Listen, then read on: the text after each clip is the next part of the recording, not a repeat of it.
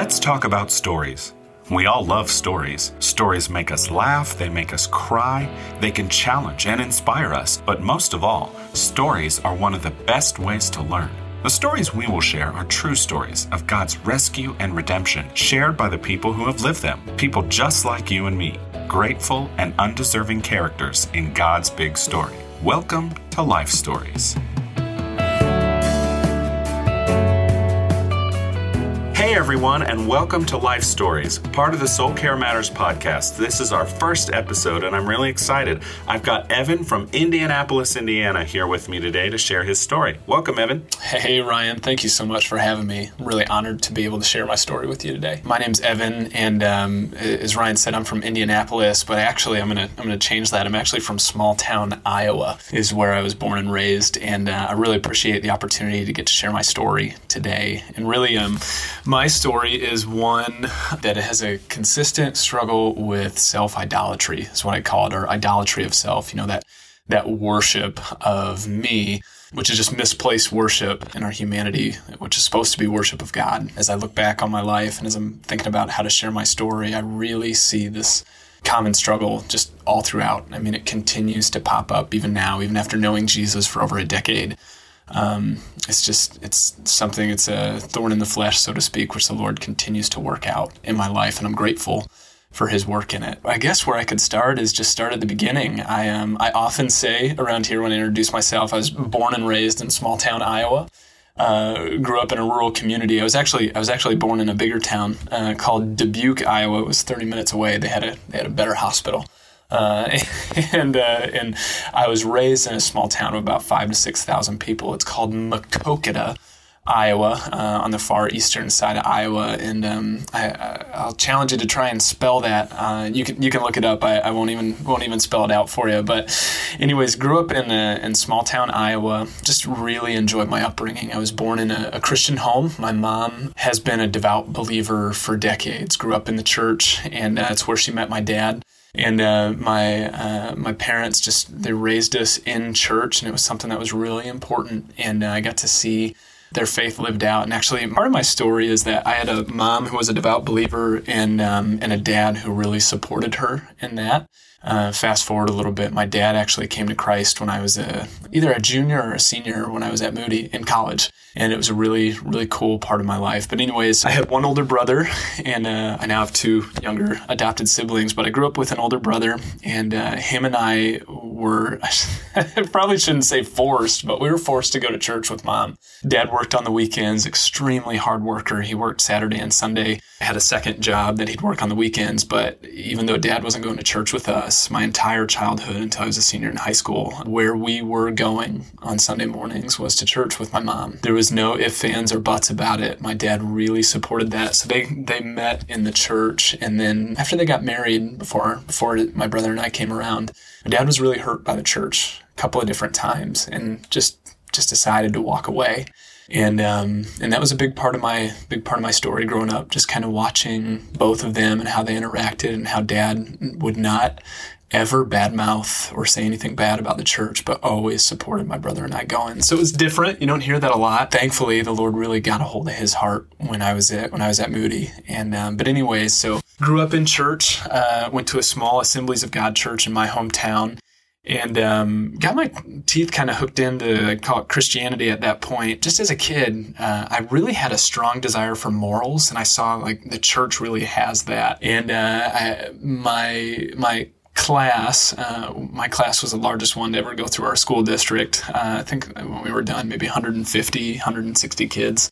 And I had a nickname right away because they knew I was a Christian, because I went to church, and because I corrected people and corrected my friends in second, third, fourth, fifth grade.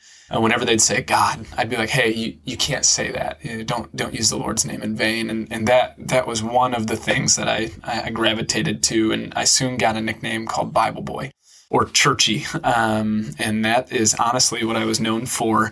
And by the time I got into 8th grade, having that nickname, I started realizing that, wow, I can either love this person named Jesus and hold his moral statutes and be a loser with my friends, is how it felt, Or I could choose to really care more about people and be popular or have people like me. And that's really when I think I think all of us struggle with self-idolatry starting at infant age. I mean, I have a 2-year-old and the word mine is very evident. And I'm sure I was the same way. But when I was in middle school, I really realized like, okay, I can either live my life for myself or I can live it for this person named Jesus. And this person named Jesus, just from what I'm hearing on Sunday mornings, sounds really, really boring and really rigid.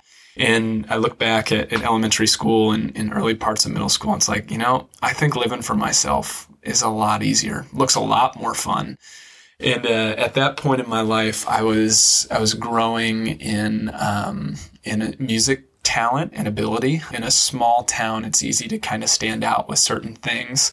And I grew up singing with my parents. We'd sing in churches all around our county. We had the Collister family singers, where my grandma and my aunt and my uncle and my mom and my dad, we would travel around to churches singing old Gaither songs together. And it's a vibrant part of my childhood. I do remember loving that and growing in my affection for music really easily and really naturally. And I watched my parents sing at weddings when I was a kid. And I loved music. It was a way to connect with my family. And around 8th grade, I had been in several honor choirs at that point, and I kind of realized, like, oh, okay, like, I'm good at this, and I can get attention from this, and people are going to like me if I keep doing this. And that just sounded a whole lot better. Like, make it about me. Like, when people are clapping, even in a church setting, for me, it was really easy to just eat that up and to say, man, this really, really feels good. People's praise and attention really feels good. So made that decision in 8th grade, like, life's better if it's just about me. In my freshman year, I really had more opportunities to grow in music, and theater kind of popped in. And I remember the nights of the curtain calls, all the practice, all the hard work we put into it. The night of the curtain call was just extraordinary. I'd never experienced that before. And that's when the addiction to worship of self really just kicked in. I just started to get a really big ego. And I thought, man, if I could have people complimenting me all the time. And I worked at the grocery store in town, and people would see me and they'd pat me on the back.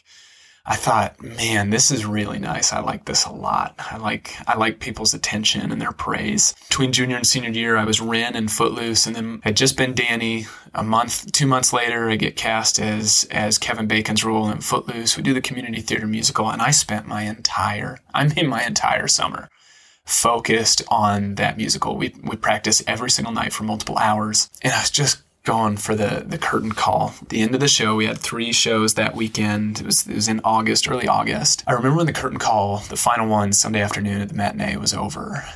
And I just slumped into an immediate depression. I went to the cast party that night. I mean, it was immediate. I just felt like I spent the whole summer really looking at myself, wanting to be cool, wanting to be great, wanting people's praise. And then it was over just like that. It was just over. And I thought, wow, I've burned through friendships. I've burned through relationships in my own family, thinking I was a pretty big deal. And now it's all over. And now I got to start all over again. I've got to earn people's affection and their love again somehow. And I kind of needed it. And the cast party that night, just through a number of events that happened that evening, I just came to the conclusion. I remember it was probably 2 or 3 in the morning. I had gotten home, cast party was over. And I just remember thinking, wow, if life is about me, which I've spent the last several years pursuing, if life is only about me, it is worthless. It's like if I have to gain and really run after people's affections, this is really hard. And as a young, just turned 17-year-old man, I didn't know what to do. I didn't. My parents saw it. I'd broken up with an individual that summer, so it just felt really empty, really lonely. And that's when a friend of mine that I grew up with, her name was Amanda, that grew up with me at the AG church, and then that church closed actually when I was around 8 or 9, and we went to a Baptist church in my hometown. And there was another cooler church in town. Amanda kept asking me for months, Evan, would you just come with me once? Come over to youth group, enjoy it. Like, I know I'm breaking the rules sort of thing, going to this church, but it's amazing, and I'm hearing great preaching. I'll go one time and that's it, and it's over. So I did.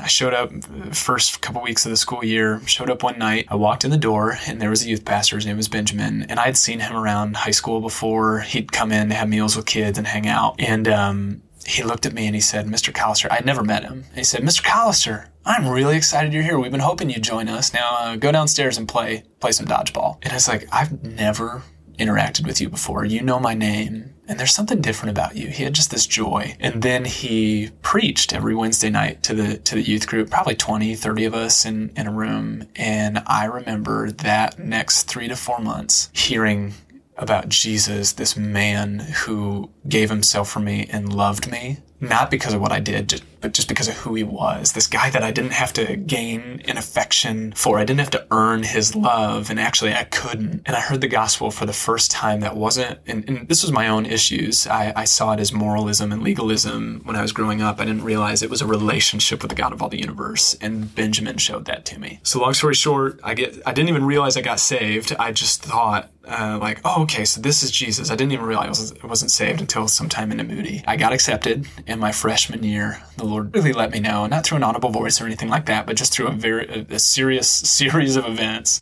Said, Evan, I want you. And he just crushed me in that first semester. I got into Moody to be I was a tenor one, and I got in because of their music program. I auditioned. I was going to be in the vocal performance program. That was my major, and the Lord just said, no. Like, I don't make deals. You honor what I have for you. And end of the first semester, switched over into their preaching major, and life was great from there. It was really, Moody was a dark spot. I was the only person there for the first few months. It was really hard. I cried every morning in the shower. I didn't know anybody. Nobody from my hometown went there. I'd never had to make friends before. And then all this struggle with my major, which everything was going fine. It's just I knew I had this internal struggle that I knew I wasn't supposed to be there. And the Lord made it really clear. He said, you're not going to worship yourself, Evan. You're going to worship me. And part of that is obedience to what I have. So yeah, Moody was an incredible ground. I was a young believer. The Lord did some amazing things there when I surrendered to him and stopped worshiping me. I still struggle with that throughout the rest of my life. So that was 10 years ago now. I graduated Moody in 2014, started there in 2010. After Moody, long story short, to give you my story, after Moody, my senior year, that small Baptist church that my family ended up going to, their pastor was retiring, and they reached out to me in April-ish of my senior year and said, hey, we're just looking for somebody to come and preach for us and kind of fill the pulpit for a year so we can find a new lead pastor. Would you be willing to do that? And I was engaged to my beautiful bride, Eleni at the time, and we prayed about it and said, yeah, we could take a gap year between Bible college and going to seminary, and let's help him out. Let's do this. So senior year, graduated in May, started the position as the transitional pastor at this Baptist church in my hometown in June, and got married in August. Realized really quickly that ministry was hard. Moody taught me how to be a preacher. My major did, and I didn't realize that working with people was going to be hard, and that I had this, so part of my self-idolatry is this desire to always be right, desire to reform things or make them as pure as they possibly can be. And with that self-worship that I had came this desire for everything to be either right or wrong. It's just, I looked at the world very simply. It's either right or it's wrong. That's it. When I got into marriage and when I got into ministry, I realized that life wasn't as yes or no, right and wrong, as black or white, and there's actually a lot of gray in the middle, and I didn't know that. So I was struggling. It was a hard year. There was a lot of issues at the church that I saw. It's easy. I know a pastor who says, young pastors can easily see heresy, but they don't know how to fix it. And I heard that a couple of years ago, 5 years after being at the church for a year, and it's like, wow, you pegged me 5 years ago with that statement of, I saw a lot of things that were wrong. I saw a lot of biblical or unbiblical ideology that's affecting this small church, but I didn't know how to be compassionate amidst that because I wanted what I wanted. I wanted people to look at me and see, look at this successful pastor. And I didn't realize how to care for people really well. So I put them through a lot of hurt. There's a small church of 40 or so on a Sunday morning, and I experienced a lot of hurt. I look back now and realize a lot of it was my fault. Did all of us have fault? Yeah. But because I wanted it to be about me, and because I didn't know how to care for people really well, and I could only see things as right or wrong, I really did some hurt to people. It's that self-worship and that desire to be kind of the governor for yes and no, right and wrong. So we were there for a year. went to Trinity. My wife and I did in August, went to seminary. And that was a real healing ground where I had to realize I needed to learn how to care for people. And I was really hoping seminary plus, internships and then my next job would show me how to do that. Ran into some more bumps of self-idolatry, that right and wrong piece in my marriage. My wife is the most gracious person I've ever met in my life. Ryan, you know that. You know my wife well. And I made a deal with Eleni before we went to Trinity. I said, I need to go into counseling here. I need to get some biblical counseling. There's just something wrong. Why can't I just accept hey, honey, you do things one way and I do things the other? I could not accept that. Because I was really what I wanted in life was peace. That's that worship part again. I wanted my peace. I wanted my security. And one day we had come home. We were 6 months into Trinity and I hadn't upheld my end of the bargain yet to apply for counseling. And Trinity has a great counseling program. And we got home from visiting some family in Iowa and we had stopped at a Walmart along the way. And we were living paycheck to paycheck. And we had bought a 2-pack of toothpaste, and that's stretching the budget. I mean, we were both working part-time jobs. At that point, my wife wasn't in school just yet. She went back to finish up the second year, but that first year, she was putting me through school. We were living on a tight budget. It was expensive to live near Deerfield, Illinois, and we bought in a 2-pack of toothpaste, and somewhere between the car and getting up to our apartment, it had disappeared. I was really upset. I don't do anything wrong. I am perfect is what's going on, that narrative I tell myself. And I couldn't do anything wrong. And if I did, I would feel really miserable. So I blamed everything on my wife. And a lot of it wasn't even just the pointed, you did this, you lost this. A lot of it was passive aggressivism, small comments here and there. And my wife's a super gracious individual and she would just let them slide. And it was probably 10 days later, we had gotten in several arguments about the toothpaste, where are we going to find it in the budget? And it was a Sunday. And I think it was either a Sunday or a Saturday. It was in the weekend. My wife and I got in a small argument. I blamed her for something again. And I needed to go into my closet to grab a shirt. And I pulled the hanger down, and it was a shirt that I had taken to see family when we went to Iowa. And around the hanger was a Walmart bag. My shirt, around the hanger was a Walmart bag. Inside the shirt was 2 tubes of toothpaste. And right there in a small closet in our 1-bedroom apartment, I just cracked. I sat down and just wept because I realized for the first time, I'm putting my wife who's amazing, through all this stress and all this blame because I can't accept the fact that I could be imperfect. If I just followed the Bible, I could be perfect is what I thought. It didn't have anything to do with Jesus and had everything to do with me and what I wanted and what I saw was best. And I was taking that out on my wife. And she said, you know what she did? She came and she sat with me and she just hugged me and let me weep. Didn't deserve any of it. And we said, okay, it's time that I apply for some counseling. There's stuff going on here. And for the next 2 years at Trinity, I received counseling to see that life wasn't right or wrong and that life wasn't about me.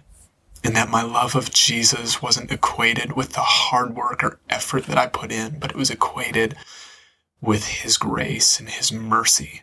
And that if I could see that all of life wasn't right or wrong, yes or no, so rigid, and I could see that there was gray area in grace, if I could accept that for myself, I could accept that and extend that to other people. Because Ryan, you've told me this a number of times. You've worked with me on this as well. It's still here 5 years later. I need checkups every once in a while, and I need to surround myself with godly men and women to care for me and remind me of that, and Ryan's been one of them. If I can't accept grace for myself, there's no way I'm going to give it to other people. And really what it shows is if I hold people to such a high standard, it's because I'm holding myself to an even higher standard, and I expect myself to be perfect. And if I expect myself to be perfect, I expect everyone else around me to be perfect. And to be honest, that is a really hard way to live life. And it showed that I did not understand the grace of God. I don't understand grace. And that's the first step to understanding it, I think. So all this to say, I could tell more of my story. I was a young individual who really liked worshiping himself and really thought that I'm the meaning of life. And to be honest, every day I wake up and that's still there. It's, I'm an addict of wanting my own peace and my own security and my own fame and my own praise every day. When I start the day, I ask the Lord just to remind me, Lord, this day, I literally say as my alarm's going off on my watch, as it goes off, I tell myself, Lord, today is about you. It's not about me. There are moments throughout the day where I have to continue to remind myself, this life is not about me. None of it. still recovering. So you might be, maybe, I don't know, Ryan, do you have any questions? Sorry, I've rambled for a long time here. Evan, thank you for sharing your story with us. I do know you pretty well. I've had the privilege to walk through some of this journey with you, and it has been really exciting to me to see God change you, even in the short time that I've known you. And you're right. Your wife is pretty great. So I'll throw that out there as well. Not pretty great. She's amazing. Yeah. I just have one question for you. Mm-hmm. It feels like what you kind of said without saying it is that like self-worship, pride have been themes in your life. Yeah. It's highly likely that somebody listening to this podcast right now might be in a season where that's a real struggle for them as well. What's maybe one thing that you would encourage them to do right now as they seek to do battle with the sins of self-idolatry and pride? Yeah, the word that comes to my mind immediately is just surrender. Surrender to the fact that this life and everything in it is meant to be for the worship and glory of God and not yourself. Yeah. It's just not. And that means you have to, the first place is just surrendering and accepting the fact that, Lord, I need you to humble me. I need you to humble me. And how he's done that in my life, and I didn't even get to that, is there are men and women along the way, mainly men in my life, that have brought me to that fact because I've been in relationship with them, and they can call me out and they can encourage me, and they can be kind of a warning individual in my life of, hey, Evan, that's not okay.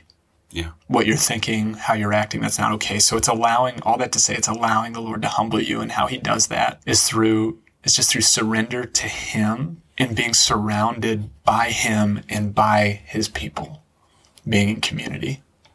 I mean, Scripture does tell us that God resists the proud, but he gives grace to the humble. There's not too many more humbling things a person can do than go to another human being and say, here's my junk. Yeah. Help me find Jesus in the middle of this. Yeah. Thank you for setting that example for us and sharing that with us today. All right, for you regular listeners, we will be back with more life stories. If you're interested in sharing your story, be sure to reach out to us on social media, and we'll see you next time. Life Stories is presented by the Soul Care Matters podcast, hosted by Ryan Berg. Connect with us at CPC Soul Care Matters on Facebook and Instagram. Thanks for listening, and stay tuned for more life stories.